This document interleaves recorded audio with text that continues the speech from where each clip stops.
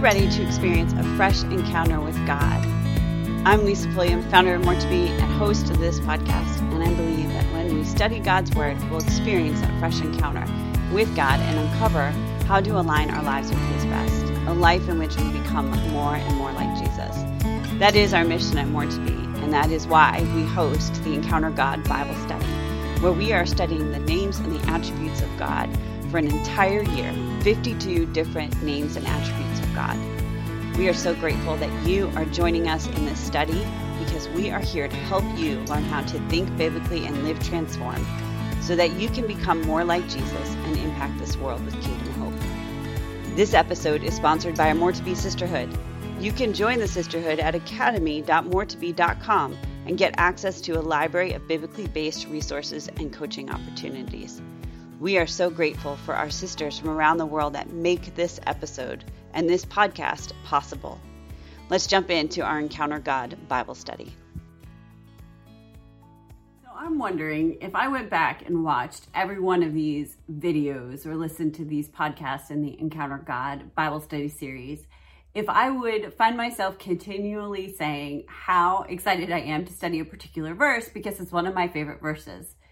Well, that's where I find myself today as we are turning to Romans 15:13 to study a verse that is one of my most favorite verses.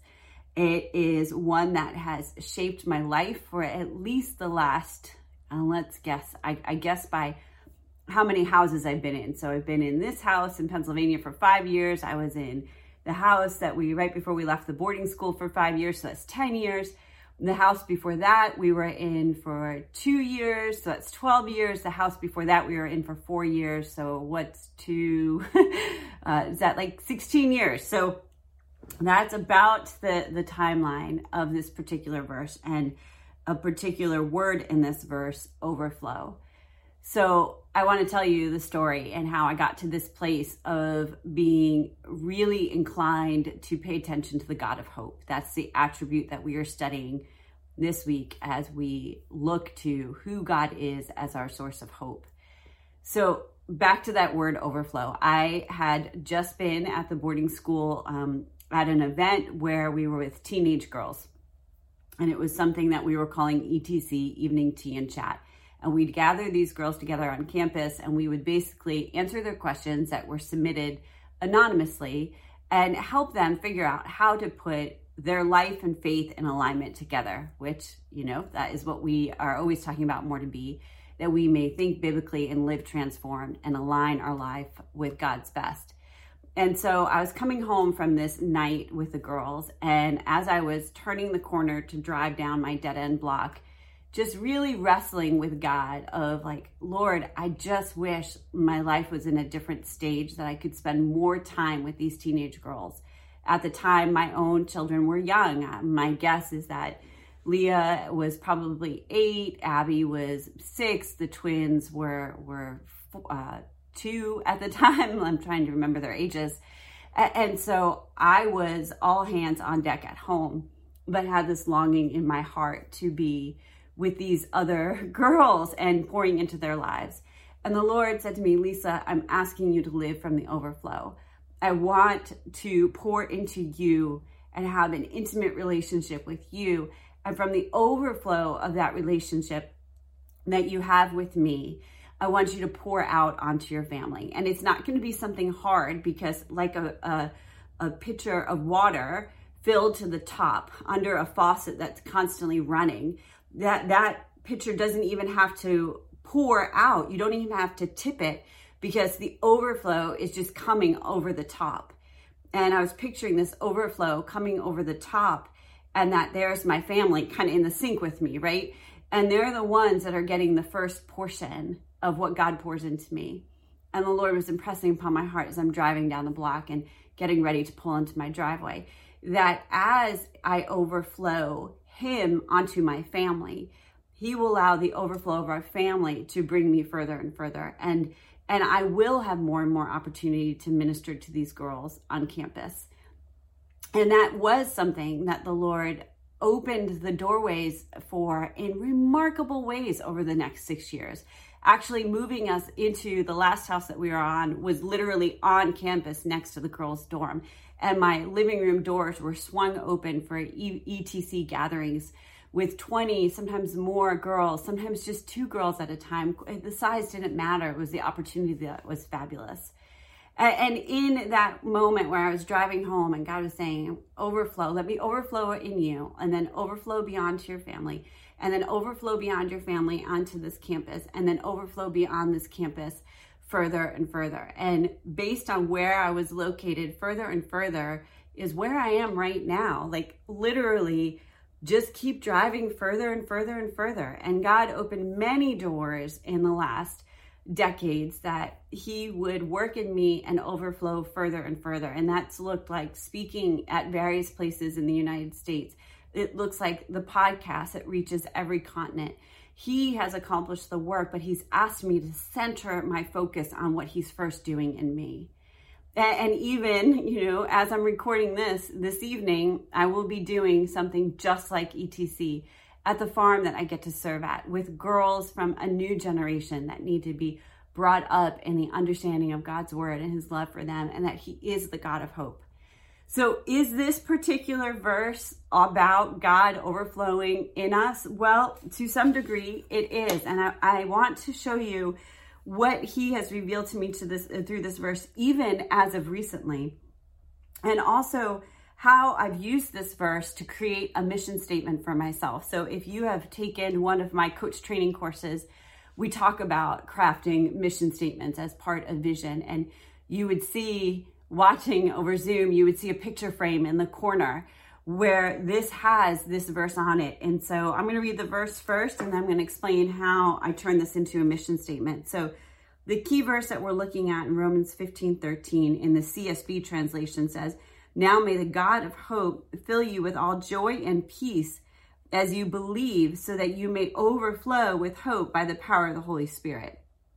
So the context, so throughout Romans, we are being admonished about how to live and where to put our focus and where to put our attention and where to put our allegiance. And so there's nothing different from that theme in this particular passage. It's a resounding reminder.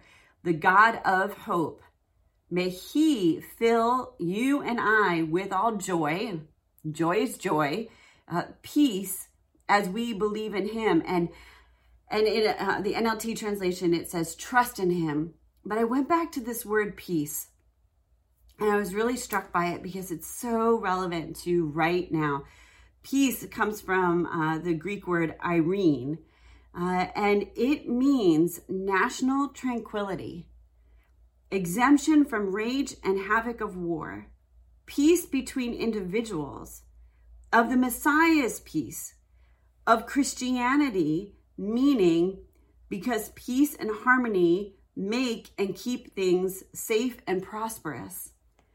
And then also the tranquil state of our soul, assured of its salvation through Christ, and so fearing nothing from God and content with its earthly lot of whatsoever that is. If you're wondering, how did she get all that? blueletterbible.org. I went and looked up the Romans 15:13 and just began looking at each word in the verse, and that is where I get all that definition about peace. And so, I'm recording this right now in the middle of COVID. We're in different phases throughout the country of coming out of stay-at-home orders. The threat is not over with COVID. We're in the middle of racial tensions and so much divide and anger and unrest in our country, in our world. Like, the peace that we crave is something that God can achieve for us. And it's something that we are to take part in as we turn to our God of hope. And so here's a question. Is the peace we're trying to secure something apart from what God provides? Are we looking peace in our circumstances by trying to control things? Are we looking for peace in our relationships by trying to control another person? Are we looking for peace in our world by trying to put our opinion and our way upon somebody else? Or are we looking to God to be the one that orders peace and provides our peace as an overflow of our security in our salvation and the promise of what is yet to come? Could peace be the contentment with our earthly lot, understanding whatsoever that it is earthly, not eternal? It's amazing to me how much the enemy is busy and active robbing peace from our lives when the peace we crave is something that God has ordained and provides. And so from that peace, because we trust in him, that you and I may overflow with hope. And this is not of our own strength, but by the power of the Holy Spirit. So back to, how did I turn this into a mission statement? Well, right here in my frame, I have written, I pray that God, the source of all hope, will infuse my life with an abundance of joy and peace. Yeah, so I added a word. I want abundance. I think about how John 10:10 promises that we will have life and life to the full in Jesus Christ.